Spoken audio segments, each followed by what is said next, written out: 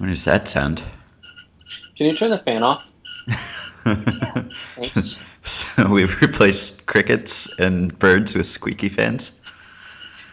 That one particular fan is squeaky.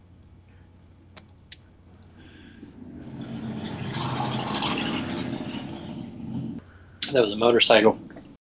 Good morning, and welcome to episode 265 of Effectively Wild, the daily podcast from Baseball Prospectus. I am Ben Lindbergh, joined as always by Sam Miller. I believe he's in his kitchen today. It's Wednesday, so this is the listener email show. We received quite a few emails, and mostly Sam has picked out some for us to answer. So we're going to do that now. Before we start, I had one quick question that I meant to ask yesterday because we were talking about the Tigers, and I had just watched the Jose Iglesias play about 12 times. Where does that rank on your I guess Web Gem scale? Because we've disagreed before about the impressiveness of defensive plays. I remember we argued about the Victor Martinez flip earlier this year and whether that was an impressive play. Yeah, I think generally if there's a dividing line between us, it's usually I'm less impressed by unusual throws. I find that Uh-huh. humans have a great capacity to project objects in a given direction, Yeah, so even that's even under crazy. so I that's mean, as why a I wondered person, about this particular play because there exactly was right. a I crazy mean, throw. I think when you're a kid and you have limited space, but you do have like a lot of socks and a hamper, you get very, or a Nerf basketball hoop or whatever, you get creative and you get very used to throwing from all sorts of angles and with all sorts of different motions. And like I think I said at the time with Victor Martinez, it's not that he makes that play every time. It's not an easy play, but I think that that a lot of guys would make it maybe 1 out of 10 times or 1 out of 6 times. Now I didn't have time to necessarily like really study the physics of Iglesias play, Hmm. but it seemed to me very legitimate. Like I to think me they that I, was I think they defy particularly physics, impressive. I possibly. I would say that I would agree with that. To me, Yes. to be able to throw from that angle that quickly and to make the ball do what it did Mm. seems very impressive, especially because that's not any sort of a thing that you would ever.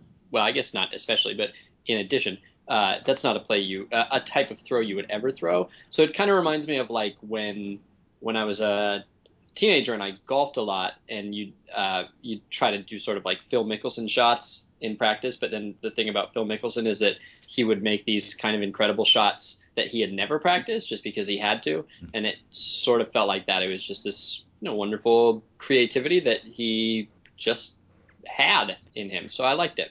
Agreed. Okay. What have you picked out for us today?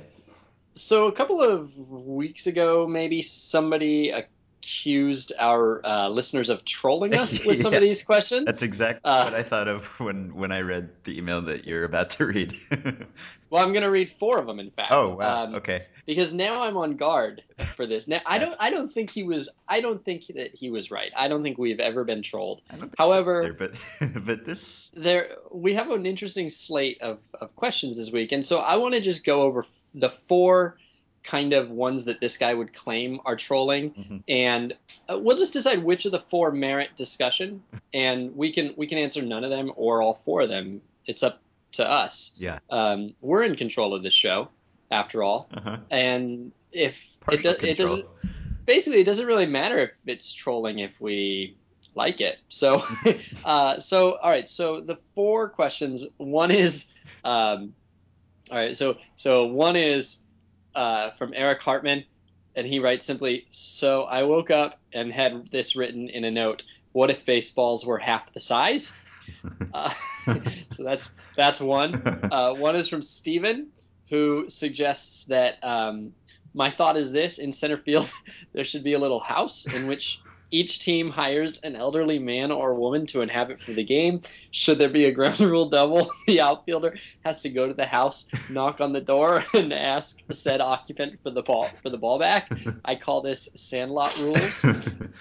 One is from Emma, who wants us to shoot down her This boyfriend's is question, this is my favorite because of which how she is framed the email.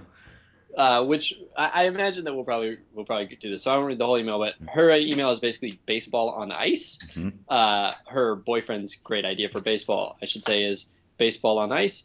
And the last one is from podcast legend Carmen C, who asks about what it would be like if baseball were counterclockwise rather than, or pardon me, clockwise rather than counterclockwise, with third base being first and first base being third. And so I wanted to know, of the four, do you think that which ones do you think deserve to be taken seriously? And I will start by saying that I think Carmen C's is obviously a good question Mhm. that does bring up some interesting questions about baseball in general. So I'm Yeah. gonna I'll immediately throw my support behind that one. What do you think of Okay. the other three? I think we can probably dispense with the Sandlot rules question, as Yes, much as I thank you. enjoyed it. Uh-huh. I I might say the same about baseball on ice, except I enjoyed the email so much that I kind of want us to read it. Um, and as for Eric's question,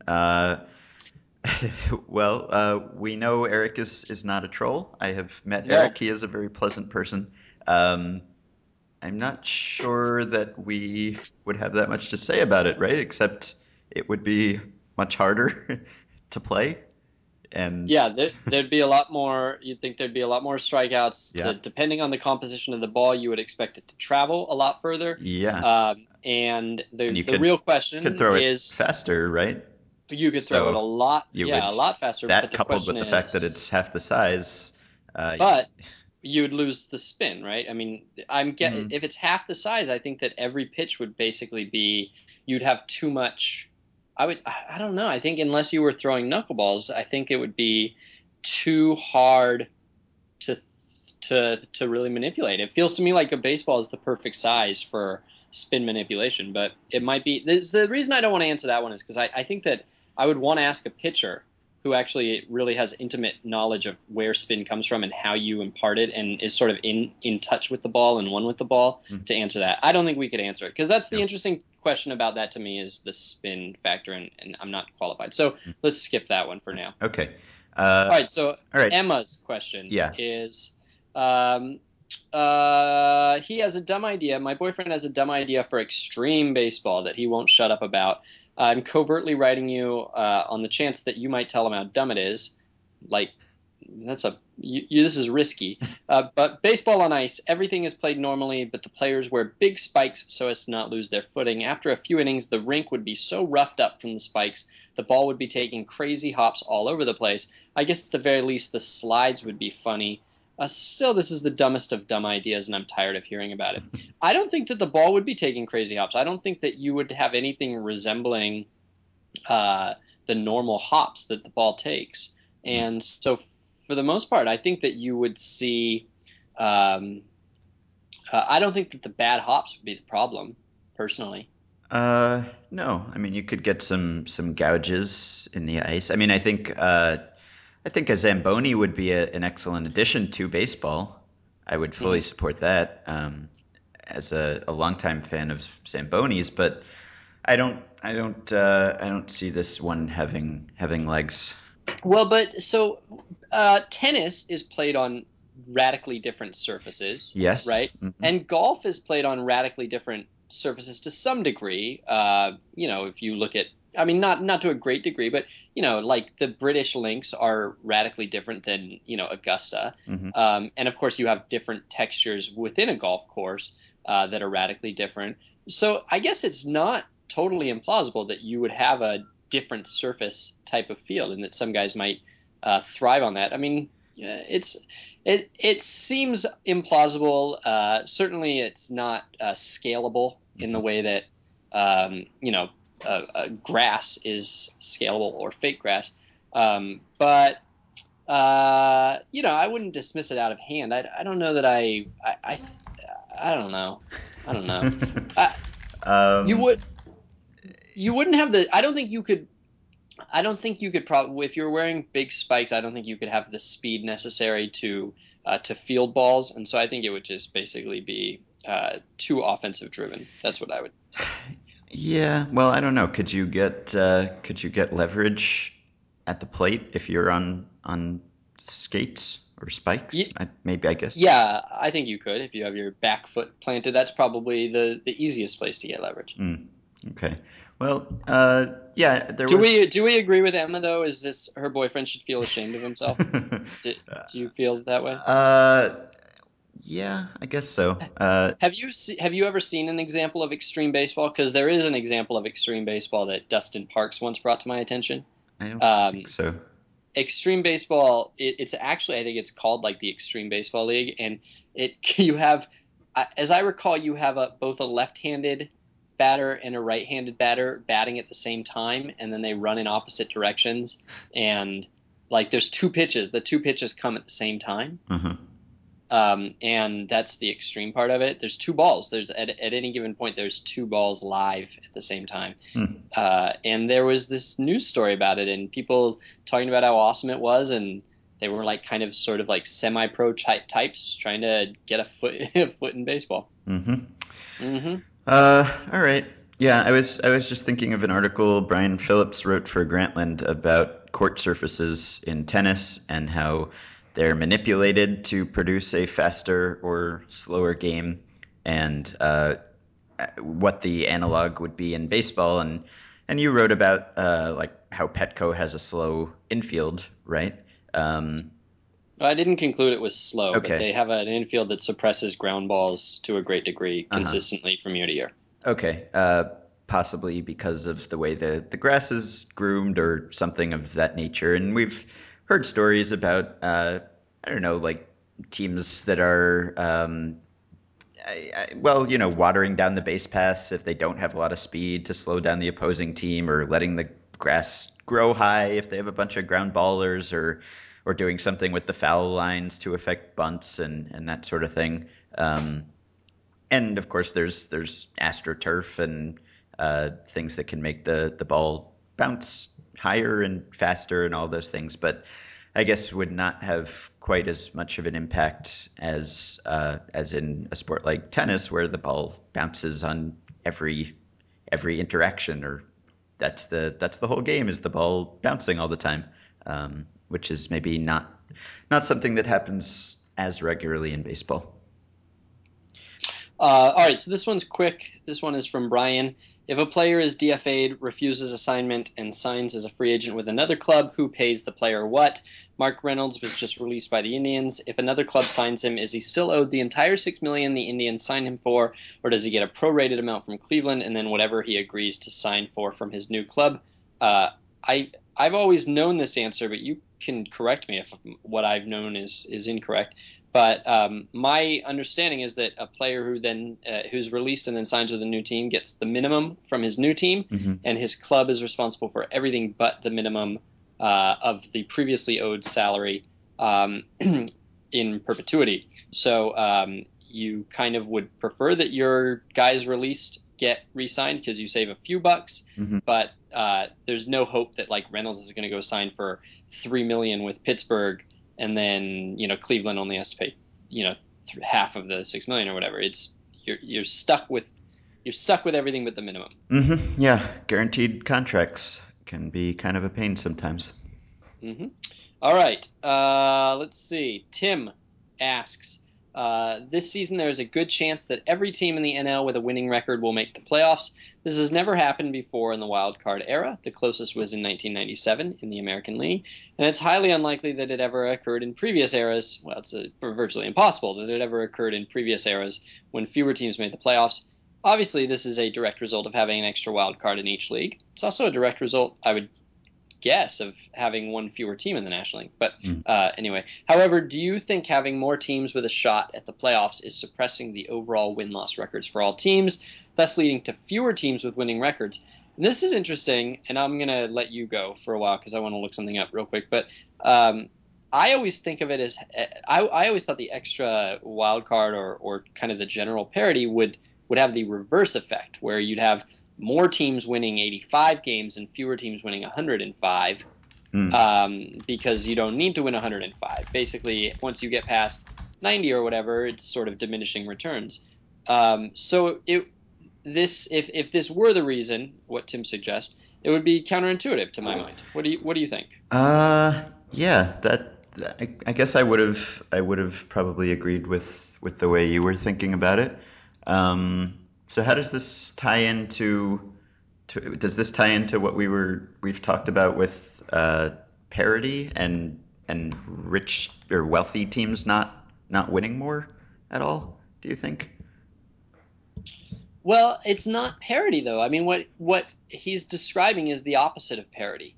What he's describing is that there's like kind of a small upper class of teams that in the National League that are significantly better than everyone else. If right now the way that it would work is the Diamondbacks are like a couple games over 500, so they need to get below 500, and then the Nationals are currently 3 games under 500. They need to stay below 500 in order for this to happen. Hmm. And if that were the case, you'd have basically the Braves are on pace to win about 97, the Pirates are on pace to win 96, the Dodgers are on pace to win 94 or so, and will probably end up winning 115. The Cardinals are on pace to win, looks like, I don't know, 90 some. And oh, actually, yeah, and then you have the Reds, who would be the worst playoff team, and they would be on pace to win 91. So you basically would have no teams winning between 81 and 90 games. Hmm. And Yeah, so that's the opposite of parity, right? I mean, that's yeah, what you're describing is no teams that are average or slightly above average. right. So it's yeah, so it's there's well, so Russell Carlton was pointing this out to me the other day with the American League. Tim is talking about the NL, Russell was talking about the AL, and how there are just about no 500 teams. There's no one really in the middle, which is, I guess, similar to what Tim is saying, right? There are the Yankees who are 61 and 57, Hmm. and then pretty much everyone else is like five. I mean, That's true. yeah, there's a big gap between kind of the have wins and the Yeah, it's not the have wins. exact opposite. The best under 500 team is the Mariners, and they're on a 75 win pace. So it's Mhm. almost the exact reverse. Yeah. Where yeah, that's interesting. You have the same thing happening. Although I guess you don't see quite the underclass there, as you don't see the equivalent underclass in the AL as the overclass or the upper class or whatever in the NL. Hmm. There's only really one god awful team. The White Sox are getting there. They're getting there. That's true. Um, So, do you have a theory? I don't have a theory. I mean, clearly, so I guess as a fun fact or as an anomaly, yeah, the White Sox are already there. As an anomaly, it's a quirk. It's the sort of trivia part of it, the fact that all 500 teams might make the playoffs is just a quirk. Because like the 1997 season that he describes, if there was an extra wild card that year, it would have happened. And I don't think there was any particular trend that we see having developed since then. I mean, the American League since then has gotten much better, and there are always more 500 plus teams than in the NL since then. So putting aside the trivia, the gaps, I don't know. I don't know how to explain it. I don't know that I don't think that the theory that more teams have a shot at the playoffs is would make sense in the NL. Now, it might make sense in the AL if that's all we were talking about, but we're not. hmm. Yeah, could just be a 1 year blip.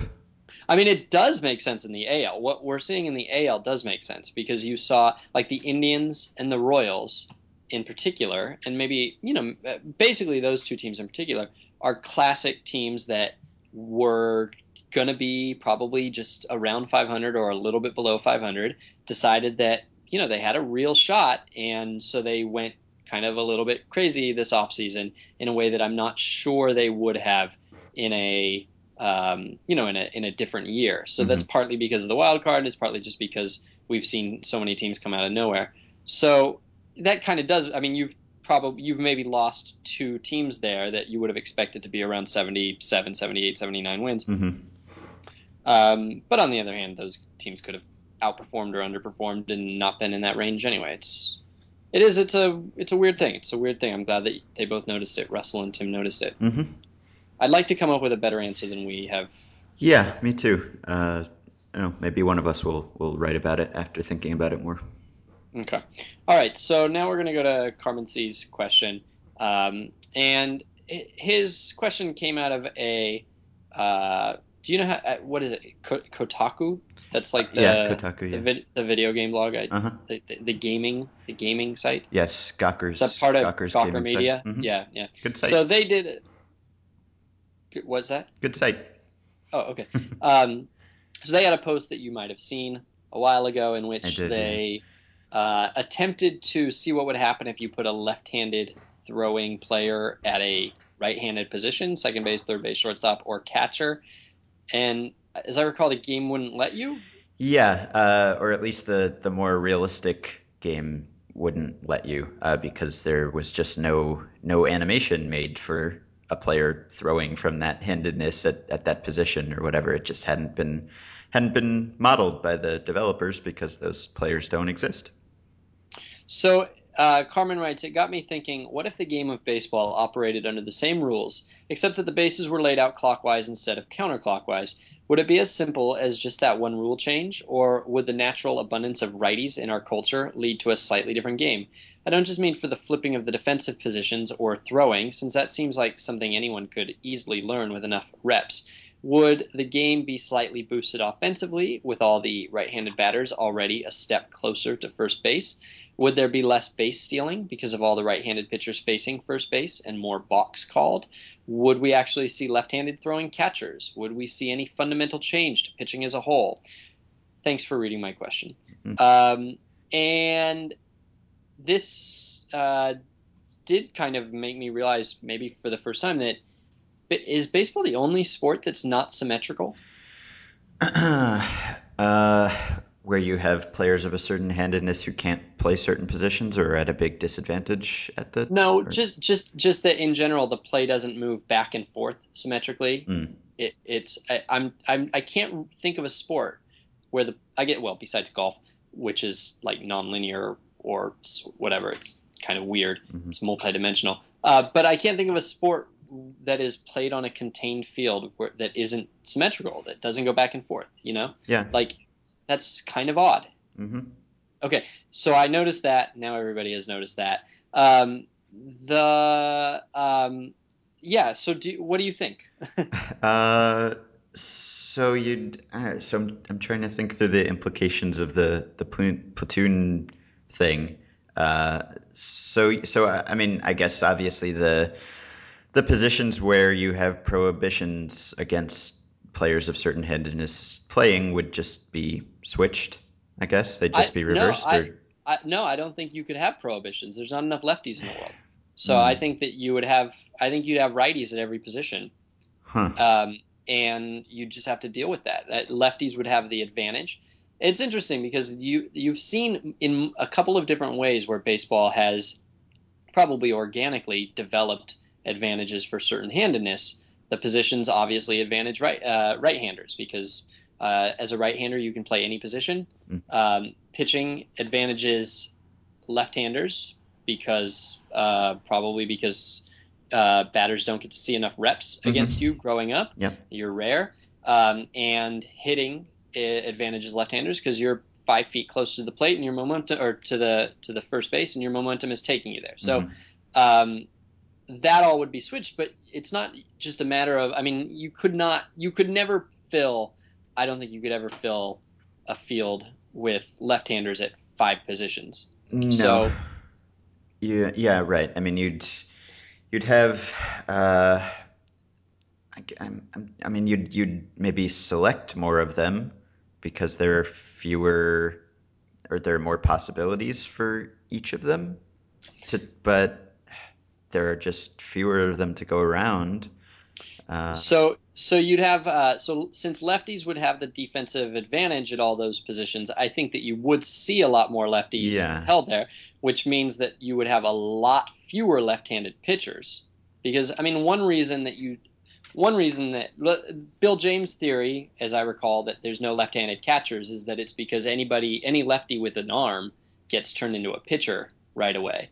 Um, you you wouldn't have that. You would have lefties playing, second base and first base and um, you know all those positions, shortstop, and so with fewer lefties pitching, right-handers would now have like a huge advantage, right? Because they'd have the platoon advantage. Well, no, they wouldn't have the platoon advantage. Right-handed hitters would almost never get the platoon advantage because virtually all the pitchers, I would guess, would be right-handed. Hmm. So you'd have almost all right-handed batters against almost all right-handed pitchers. And so then left-handed batters would now have not only the positional edge because they would have the defensive edge at the defensive flexibility to play any position, but they would also have the platoon advantage a significant portion of the time. So, But they wouldn't have the running to first base advantage, but they wouldn't have the running to first base advantage. which That's true. is I don't know how much of an advantage that is. It's big. Don't you think that's big? It's pretty big. I mean it's just an infield hit advantage, I guess, right? It doesn't lead to extra bases, or well, it might, I guess. Right? Sure. Sure, it does. Yeah. Okay. If you're So 5 feet closer. yeah. Okay. Yeah, that seems like a pretty sizable advantage, but I would guess that it wouldn't outweigh the platoon Oh, advantage. yeah. No, it would So pale in yes. comparison to the platoon advantage. Hmm. So basically, all of your lefties would be your best defenders and your best hitters. Hmm. It would be a lefty ruled world. It would be like how lefty pitchers are completely overvalued now, except they would be properly overly valued. And So then the question is, how many lefties can you add before you then water down the pool of lefty talent, right? Because there are fewer yeah, lefties to be had out there. Um, hmm. but if your righties are kind of sort of slightly worthless, then all the righties would be trained to be pitchers. Uh-huh. And then the And then few lefties, well, you'd have think better about it. pitchers then. So And if you that had would all counter these, the platoon advantage. it would, or the few lefties who actually did go into pitching would be would be like dominant because you'd almost never at that point you'd almost never see a left-handed pitcher, so you would have a huge kind of quirk advantage, and you'd have lefty dominated lineups most of the time. Mhm. Although maybe everybody would switch hit. Maybe you'd Uh, just see a much higher percentage of switch hitters.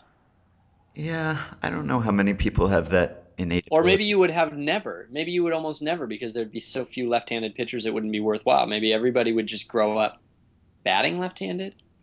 Hmm. I don't know. So these would be pretty sweeping changes He's over time. I guess not immediately, but over a decade or so, I guess you'd see a pretty dramatic demographic change. uh we've had multiple questions related to this. I think this is the most sort of tightly condensed one, and I like it because it lays out a lot of the issues that would come up. But this is something that a lot of people apparently think about or simply want to trick us into answering. Hmm. Yeah, do you think that any thought went into this when the rules of baseball were formed, or was it just a natural, we do things clockwise, so we'll run clockwise? I don't know They the don't run history, but clockwise. well, It doesn't run clockwise. It well, runs right. counterclockwise. Right. So, do you think there So was? why would it? What it's the every game moves clockwise too. If you're playing bridge or whatever, you move clockwise. So I So, do you wonder think there was why. consideration given to these factors that we're talking about? Because the game was so different then. I mean, pitchers weren't even trying to get hitters out really That's at right. that time. There was So, no thought whatsoever of platoon advantage. I yeah, do you think it was just simply that almost everybody was right-handed and it made the throw to first easier? That it seemed natural to throw in that direction? seems plausible. We should ask John Thorne or someone who would know. Yeah. Yeah, we should. Hmm. All right. Do you have any more? No, I think I'm good. Can we? Wait, let me check. Let me double check. Well, I would, yeah, no, I don't think I can answer that one. I don't know. I You wanted can to go do ahead with your one. just James's question about managers. He said, "It seems to me that a lot of tactical decisions that a manager makes during a game are generally considered to be low or even negative value moves. I'm speaking of things like giving out intentional walks, ordering sacrifice bunts, hit and run plays, and other such calls from the dugout. My question to you is this. Do managers add any in-game value through the plays that they call, or would baseball teams perform better if the manager limited himself to simply deciding who takes the field and just let the players play?" So this reminded me of a recent thing. I think it was in a Bill James mailbag on Bill James Online where he talked about whether pinch running makes sense, and his conclusion is that I think it almost never does, because the increased odds of that runner scoring he thinks are minimal, like single digit percentage. There could be exceptions to that, but he seems to think that's the general rule, and that in a close game, the risk that that hitter's spot will come up again and you will lose the better bat in the lineup almost always clearly outweighs the advantage that you get by pinch running. Yeah, Um, when I did that kind of experiment with Billy Hamilton last year, yeah. I was shocked by how little Billy Hamilton could add as a pinch runner, even assuming that he ran every single time at a very high rate of success. Mhm. It's still very, very small. Yeah. I mean, a lot of these things do seem counterproductive. Intentional walks. I guess bunts have been rehabilitated to some extent with the focus on game theory and how sometimes bunts make sense even if the run expectancy table tells you that they don't. But even so, probably still overused. Uh, and the manager maybe is responsible for the way that bullpens are structured and the way that rosters are broken down between batters and pitchers. And that's another Bill James thing that we've talked about. I think that that the lefty situational guy is way overused and doesn't help a team as much as a bench player would. And then I think maybe managers don't always consider the pinch hit penalty enough when they're deciding how much of an advantage pinch hitting imparts. So there are a lot of these things that I think you could maybe make an argument that, and pitch outs, right? We talked about pitch outs when we were completely desperate for topics. We did an entire podcast on pitch outs. Uh, Wait, I wrote an entire article about it. What are you saying well, about my article? well, the podcast was partially extraneous because you had written that article is what makes it, I think, less forgivable that we did that. But so pitch outs, you found on the whole don't make a whole lot of sense either. So I think there are a lot of these things that you could make that argument that maybe just not doing them ever would be better than the amount that they are currently done. I mean, you do need a manager to make certain moves, right? I mean, you need a manager to make bullpen moves, or you'd just get the biggest and fastest reliever would just sprint in before all the other relievers because he wants the ball and everyone wants the ball. So you, But arguably the pitching coach could do that as well. You well, know, okay, yeah, sure. I mean, I mean, arguably the pitching coach already does a lot of the time. That at least provides counsel and mhm, might provide better counsel than the manager's ultimate decision. We don't really know that, but mhm. it's possible. Yeah, uh, right. Although I mean, that's kind of giving a task that's traditionally assigned to the manager just to someone else who's just Yeah, doing the same thing, maybe better. yeah, Uh, uh, that's the point. well, I think the point is just no one, no one making any moves. It's not delegating it. It's just letting the players play. Although to some extent you just have to make certain moves just to have players in the game. So there's an unavoidable amount of strategy and tactics that have to be deployed. But on the whole, I mean, when I did a story on front offices and coaching staffs and I pulled some front office people to ask them how many wins a year they think the manager costs their team through suboptimal tactics, and I forget what the average was, something like 3 wins, I think maybe. But the consensus does seem to be that that a bad manager can cost his team more tactically than a good manager can help his team, right? So it sort of suggests that maybe if managers limited themselves, it might be better on the whole. Do you think that that's a defensible statement?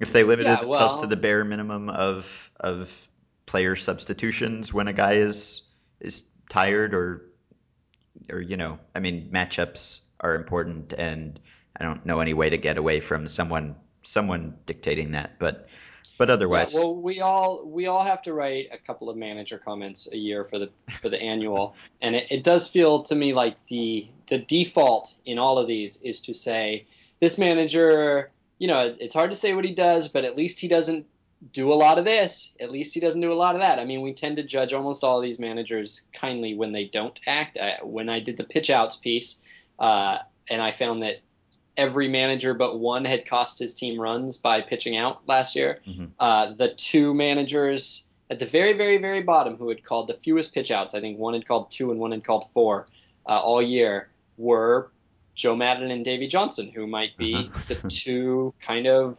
consensus stat heady best managers going. Mhm. So yeah, I think generally speaking, there's a danger when you give somebody a 3 hour job that only takes 10 minutes that he'll find more things to do. Mhm. Yeah, So sure. 'Cause you always want to look like you're working hard and time to lean, time to clean. That's what Mike Sosha always says. right. So yeah, so there's something to that, I think. Um, Okay, so I guess we're finished for today. As always, you can send us more questions at podcast@baseballprospectus.com. One of our listener emailers this week, Daryl, mentioned that he had subscribed to Baseball Prospectus because of the podcast. We appreciate that, and we hope that more of you will do that. And if some of you have done that, please tell us because it makes us happy if we're introducing people to the site. And you can join our Facebook group through the blog post at BP and rate and review us on iTunes. And we will be back tomorrow with regular topics.